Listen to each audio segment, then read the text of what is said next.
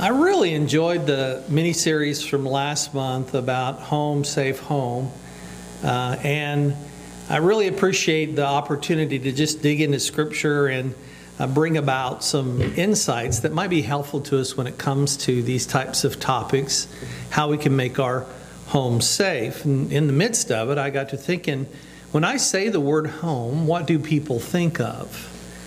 And when I say Safely Home, which is our series for this year, what are people thinking I'm talking about? And of course, when we introduced this at the beginning of the year, Safely Home or Home Safe Home, the Safely Home series, we're talking about how we get our families safely home to where? Heaven. And so we introduced that particular idea, and the way that we do that is by providing safe homes for them here, safe communities for them here, and be a part of a safe church. So that's kind of the bigger picture concept. So when we're talking about safely home to heaven, I got to wondering, well, how many people really even want to go to heaven? Or how many people even think about what heaven is? Do they even know why there's a heaven? And who gets to really go to heaven? And when all this heaven stuff's going to take place? So I decided here in November what we would do is we'd examine all those questions, the what, the why, the who, and the when, so that we can get a better understanding of what Scripture teaches us about our heavenly home, and maybe it will motivate us or incentivize us to want to take care of our business here so that we will get safely home to heaven. I was surprised to find that the numbers of people who still believe in heaven or a literal heaven are fairly high, especially after the surveys that were done with young people, the younger millennials, older zillennials who are kind of leaving churches. But still, people, when it talks about the afterlife, according to even a secular magazine called New Scientist, they had this headline, "Why Almost Everyone Believes in the Afterlife." And then they dig into all the things. It's not necessarily religious, though. It's not about being a Christian. It's not about being a Muslim or anything like that specifically, although those things have a bearing on what you think about heaven. But most everyone believes in heaven. And if you've ever attended a funeral, 100% of people that are at funerals believe there's a heaven. And they believe that person up there in front of them is going to be there.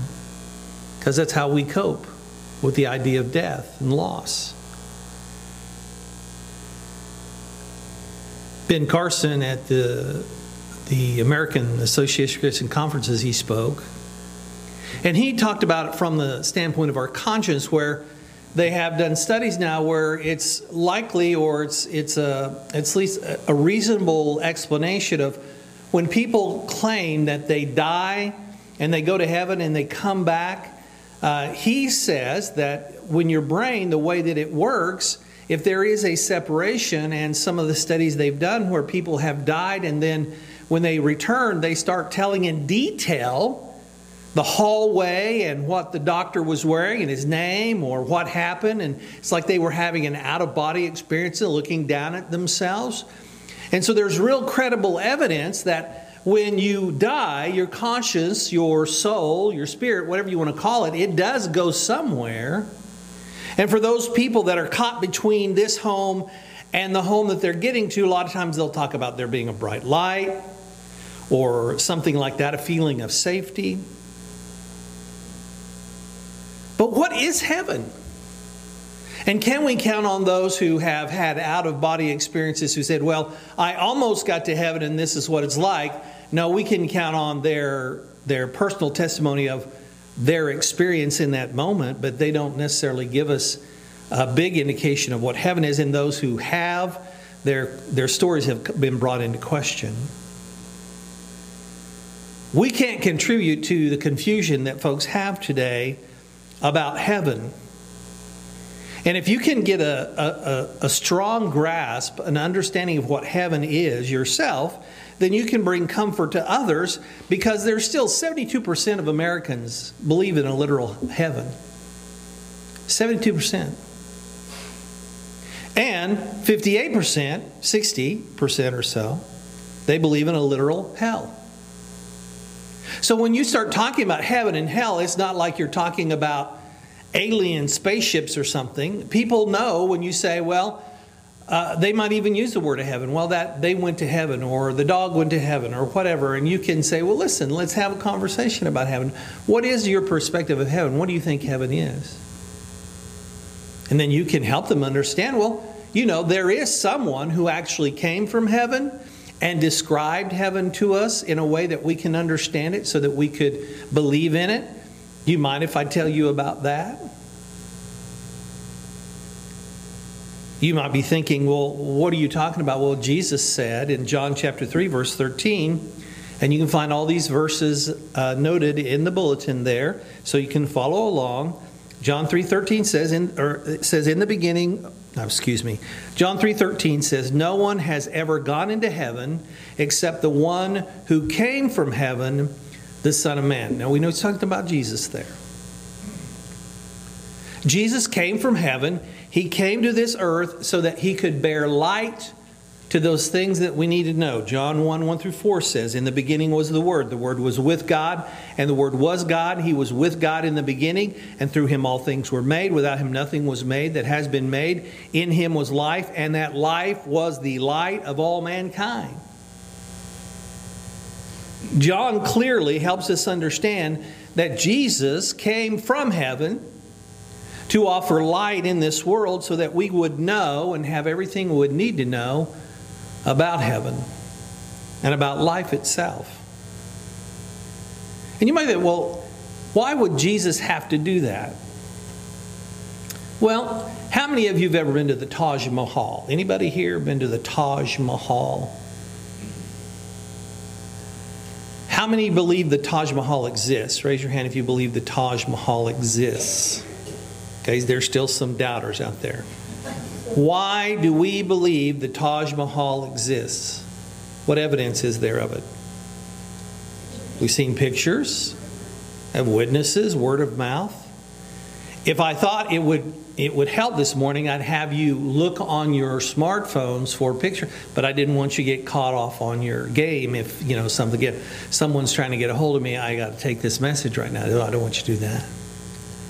But maybe later on you can get online and you can look and you can see that there are pictures of the Taj Mahal. There are people who have been there that tell us what the Taj Mahal is all about. But then there will others who say until you actually go there yourself, you can't fully appreciate its beauty or its grandeur.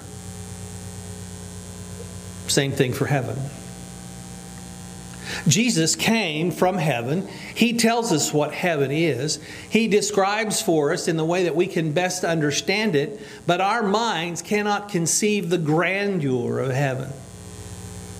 But it can benefit us in such a way so that heaven can influence the way we live here on this earth. And only Jesus is uniquely qualified to reveal the truth about heaven that can help us. And when we learn, or what we learn from him about the earth, is that it is not heaven. The earth is not heaven. There's a different place that is heaven, because the earth is temporal. That means it's going to be destroyed at some point. It is tarnished. It is spoiled by sin. It is tiring. It is wearing out. Even scientists will tell you it's wearing out. And it's full of trouble. When you just look around the world, there's war and there are people, genocide, and all kinds of ugly things that are going on. This world has trouble. And Jesus has told us that so that we'll realize that this is not our home. He's also told us that heaven is not the earth, because heaven is eternal. And heaven is exquisite. And it is everlasting. And it is excellent beyond our wildest dreams. So when Jesus says to us that there is a place called heaven, and it is excellent, and it's got exquisite things there for us, it is everlasting, and it is eternal, we should be drawn to that in our hearts.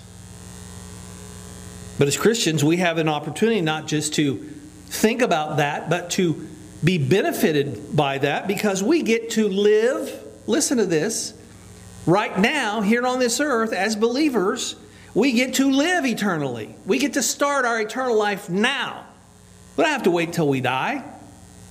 We start our eternal life now. We can start living exquisitely now because we're mindful of God being the creator and master of the universe. So as we obey His will, the exquisite nature of our life increases. The same is true about everlasting. This world's passing away, but everything we invest in that God tells us to, we know will last forever. It's not temporary. It will not fail us. And then today we want to talk about how we can live excellently as believers. That God gives us this opportunity right now, before we die or before He returns, we can begin living our eternal life right now by living excellently in His will. And Christ Jesus has taught us how to do that. When John describes the book of Revelation, or that when John describes heaven, in the book of Revelation, he details these truths for us. Revelation chapter 5, verse 15 through 17 says, "Therefore they are before the throne of God and serve Him day and night in His temple. And He who sits on the throne will shelter them with His presence. Never again will they hunger, never again will they thirst. The sun will not beat down on them, nor any scorching heat. For the Lamb at the center of the throne will be their shepherd. He will lead them to the springs of living water, and God will wipe away every tear from their eyes."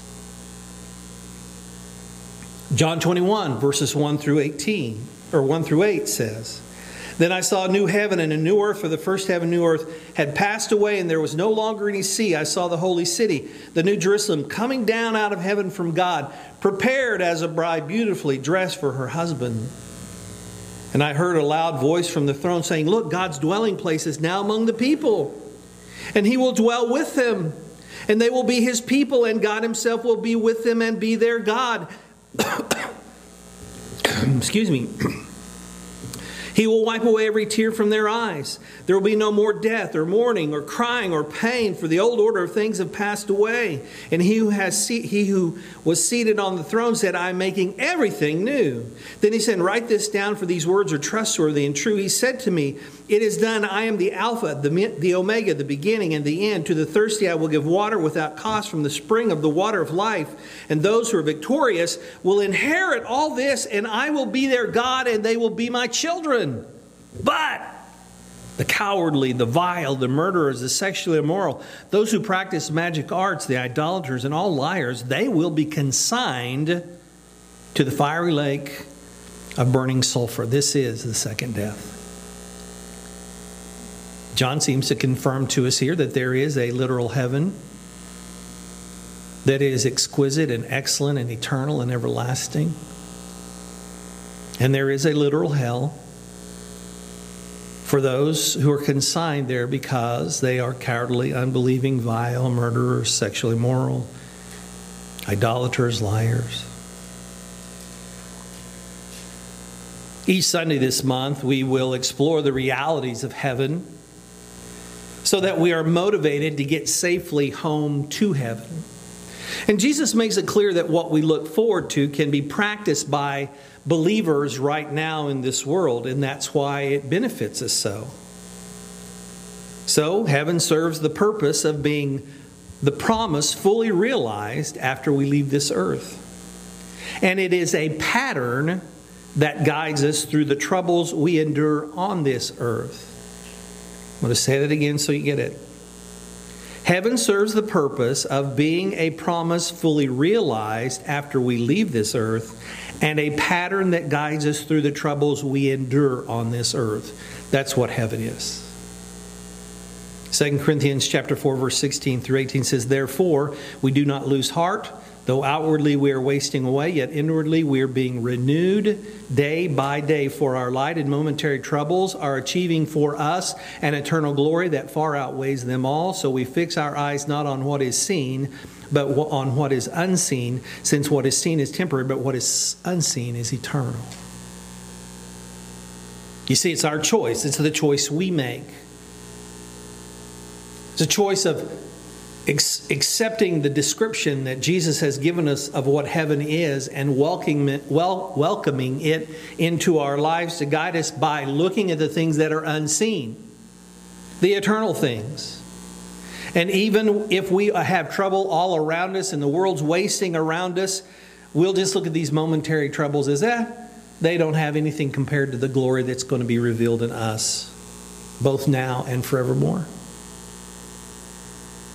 When we fix our eyes on the unseen, we can live excellently, exquisitely, everlastingly, and eternally. So as we learn more about heaven from Jesus, we learn more about living a heavenly life now until we are safely home to heaven. And that's the concept for this year, safely home. So what we want to do this month is answer what, and why, and who, and when about heaven. And today we're going to start by considering what and where is heaven. So you ready? What and where is heaven? What is heaven? Heaven is the home prepared for us by Jesus, in which all our needs are excellently addressed. You remember when Jesus says in John 14, I go and prepare a place for you, and I will come back and take you to be with me, that you also may be where I am. Again, heaven is a home prepared for us by Jesus. He is preparing that for us so that we can have all of our needs excellently addressed in heaven. But it is also an opportunity for us to live excellently in this earth as we overcome. When we invite the kingdom of heaven into our lives now, all our needs are too excellently addressed by God. All of them. You want proof of that? Matthew chapter 6, verse 9 through 13. Jesus is teaching his disciples how to pray. This is part of the Sermon on the Mount, remember? He says, this then is how you should pray. Our Father who is in where? Heaven. Hallowed be your name. Holy is your name. Your kingdom come. Listen, your will be done. Where? On earth as it is in where? Heaven. Give us today our daily bread, and forgive us our debts as we also have forgiven our debtors. And lead us not into temptation, but deliver us from the evil one. Here, Jesus sums up in a tiny little package heaven in our world. Give us this day our daily bread. We're asking God to take care, meet our needs excellently. And Jesus has taught us as well that God always abundantly blesses us in more than we could ever ask or imagine, according to Paul. So when it comes to food and sustenance, we pray, thy kingdom come, thy will be done. God's kingdom, his will being done in our world right now, involves him meeting every need we have in an excellent way. That's why Jesus said, don't worry about what you're going to eat or what you're going to wear, but put first the kingdom of God and its righteousness, and all these things will be added to you. We don't have to wait to get to heaven for God to provide everything excellently for us. He's saying, invite it into your life right now, and I will excellently bless you.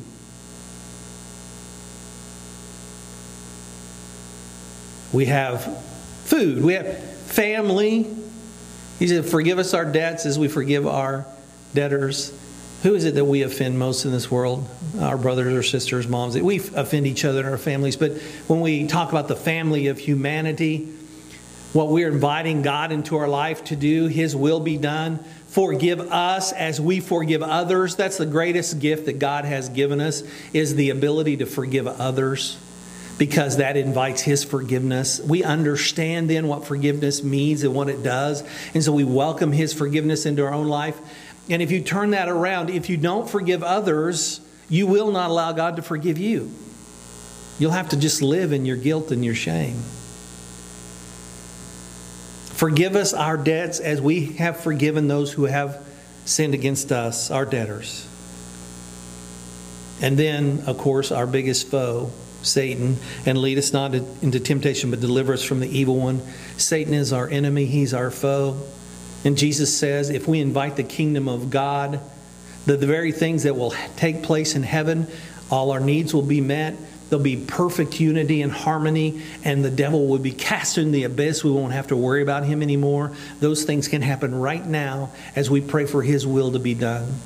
Thy kingdom come, thy will be done on earth as it is in heaven. The purpose of heaven is to address our every need in an excellent way by God, which is established now in the pattern of the kingdom coming into our lives by meeting our every physical need, our emotional needs, and our spiritual needs.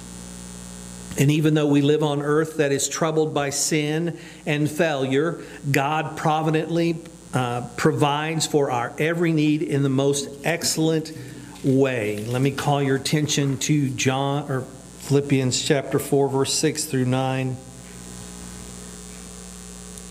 Do not be anxious about anything, but in every situation, by prayer and petition with thanksgiving, present your requests to God, and the peace of God, which transcends all understanding, will guard your hearts and your minds in Christ Jesus. Finally, brothers, whatever is true, whatever is noble, whatever is right, whatever is pure, whatever is lovely, whatever is admirable, if anything is excellent or praiseworthy, think about these things. Whatever you have learned and received or heard from me, or seen in me, put into practice, and the God of peace will be with you. John, verse 16, verse 33, Jesus said, I have told you these things so that in me you may have peace in this world. Or I have told you so that you may have peace. In this world you will have trouble. But take heart. I have overcome the world. I don't know why people don't want to have heaven in their life right now, when Jesus makes it very clear that what heaven is not just a promise, it's a pattern for our lives right now where we invite the will of God, his kingdom, into our everyday existence, where every physical, emotional, spiritual need is met. And he says, okay, so you got trouble, pray. You need something? Philippians 4, don't be anxious. Just let me know. I already know that you need it, but it'd be nice for you to acknowledge me as the one who can give it to you. Let him know. And then he says, what's true, what's noble, what's right, what's pure, what's lovely, what's admirable. Think about those things that are praiseworthy, and you will have peace.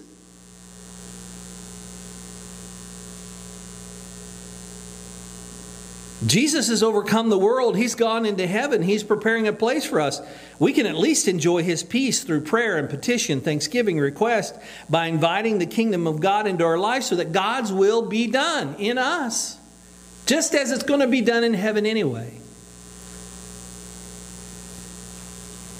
So that leads us to ask the question, well, then where is heaven? Is it some dimension, someplace that we don't, where is heaven? Well, let me blow your mind here for just a second. Are you ready? Hold tight. Heaven can be as close or as far away as you choose. If your thoughts are on what is true, noble, right, pure, lovely, admirable, excellent, or praiseworthy, Jesus will guard your hearts and your minds in the peace of Christ. He will meet your every need in excellent ways, proving the continuity of his earthly, heavenly promise. It'll be right here with you already. But if you choose to dwell on lies, crude, wrong, unclean, ugly, shameful, troubled, demeaning things, you're inviting the kingdom of hell into your daily experience as a precursor to the eternity of trouble in which you will dwell. Where is heaven? Where is hell? It's in your life right now based upon what you're thinking about, what you're choosing to invite into your mind and into your heart. It's not far away. I just keep getting this song in my head from the movie That Thing You Do. I thought it was a famous song. I can hear the children laughing. I can hear the children laughing. I can hear the children laughing. And it's not far. It's not far away. No, it's not far. And I thought that was just something our family was familiar with. But I looked it up the other day, and it's like a phenomenon on TikTok and YouTube, Where little kids, they want to sing that song and they try to harmonize and they're horrible, but their parents think they're wonderful, you know? You've seen those things. Heaven and hell are not far away. You know people who are living in hell right now. They even say it. My life's pure hell.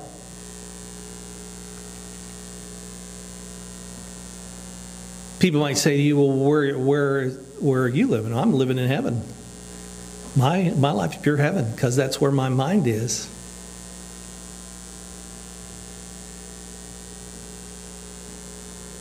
A lot of times we can expose where our thinking is by the things we entertain ourselves with. They reveal which kingdom we're inviting. With Halloween just so not far away, all the movies and shows about vicious, ugly things that we entertain our minds with, and we kind of dismiss that saying, well, that's not real. None of that is real.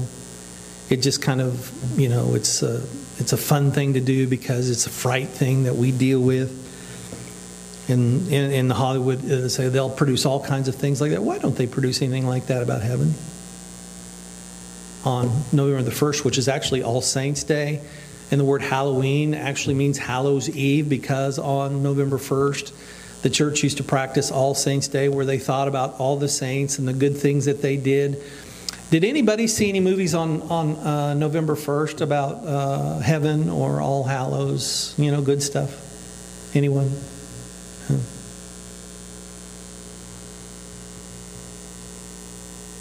See, in truth, we are all desperate to believe in heaven because every one of us have encountered the reality of death.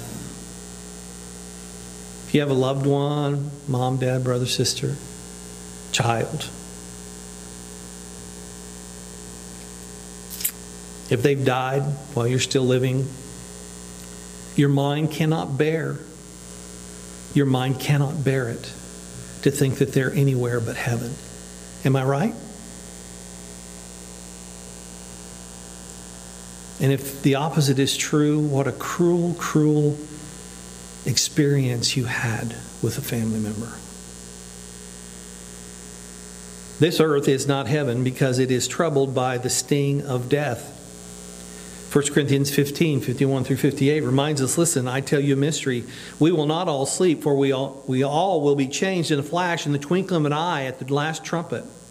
For the trumpet will sound, the dead will be raised imperishable, and we will all be changed. For the perishable must clothe itself with the imperishable, and the mortal with the immortality. And when the perishable has been clothed with the imperishable, and the mortal with mortality, then the saying that is written will come true. Death has been swallowed up in victory. Where, O death, is your sting? Where, O death, is your victory? The sting of death is sin, and the power of sin is law. But thanks be to God, He gives us the victory through our Lord Jesus Christ. Therefore, my dear brothers and sisters, stand firm. Let nothing move you. Always give yourself fully to the work of the Lord, because you know that your labor is not in vain. That's excellence. Heaven is an excellent place in which the promise of God's providence will be fully enjoyed by His children who invite this kingdom of heaven into their earthly experience through daily prayer and daily practice. Heaven is not far away. When Jesus teaches us in a simple prayer, Our Father who art in heaven, hallowed be thy name, thy kingdom come, thy will be done on earth as it is in heaven. In my life, give us this day, Lord, excellently. Meet my needs. Help me to find unity and peace with people around me and your forgiveness. And vanquish that foe, the devil, from my life. Don't let him torment me. This is really about the heaven-hell contrast. This is the concept of heaven and hell, kind of when you think about where. Jesus told a story one time about it being, if you're looking at it from the perspective of a where, kind of in the same place through the story of the rich man and Lazarus. You remember that story? You had the rich man and then Lazarus, who was a poor beggar, and he was getting scraps off the rich man's table, and they both die. And so they're both in heaven, and the rich man says, "Please, can I come over?" And Jesus says, "No."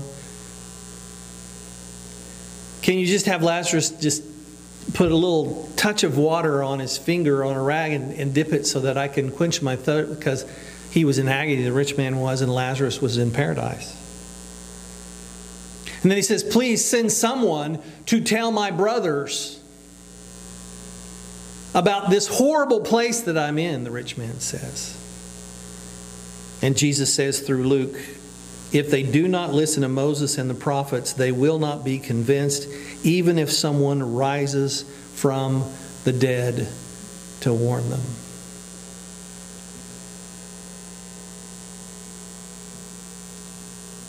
So if we can't warn them about hell, and we cannot dissuade them by talking about how horrible it is, and it's become a joke where people say, "Well, I live such a bad life, I'll see you in hell," as if that's something that they can consign themselves to.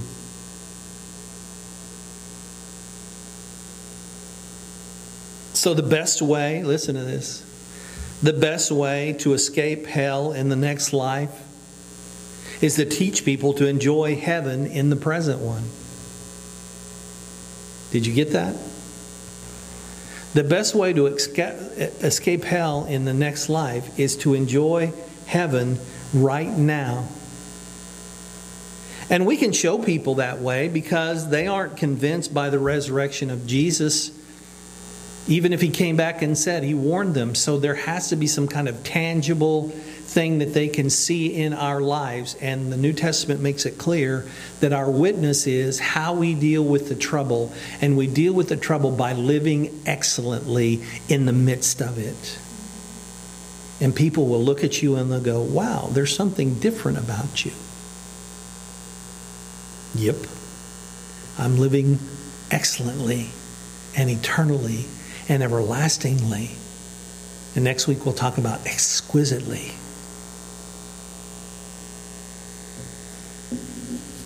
I don't know.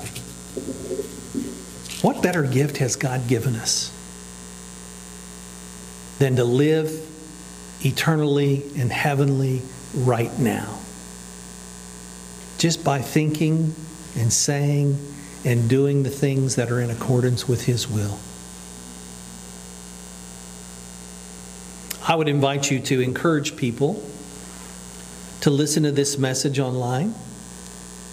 They can listen to it. We strip everything out and just do the sermon itself on Anchor. And so you can go to anchor.com and just put in Palestine Church of Christ. You'll find all the sermons there. palcc.org, we run them there. Our YouTube channel, Palestine Church of Christ channel, they can watch them there. And if you're not comfortable talking to them about heaven, then just direct them there. I don't mind. Or have them call me. I'll talk to them about heaven all day long. Because I've chosen to say to God, "Thy will be done here in my life." Living excellently, heavenly for Him. And the peace that I enjoy in the midst of all the turmoil. Be glad to share with them that. And I hope that you'll be glad to share that with others too. Let's pray. Father, we're grateful today to begin this look into the idea of heaven. And today, as we address what it is and where it is.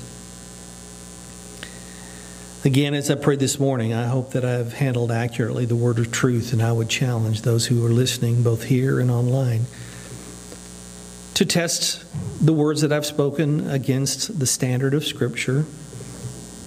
I don't want any of this to be my opinion, but I want it to be clearly from you, because your Son came to this world to describe heaven to us so that we could live a heavenly life right now, and I thank you for that. Lord, empower us with this knowledge. Transform and change the way that we think about this world through it, so that we can be the bright witnesses to this world that it needs right now so that they can run from the prospect of hell in their experience. I thank you for all that are here today. Lord, bless them with this message, and I pray this in the precious name of Jesus Christ, our Savior. And let all God's people say,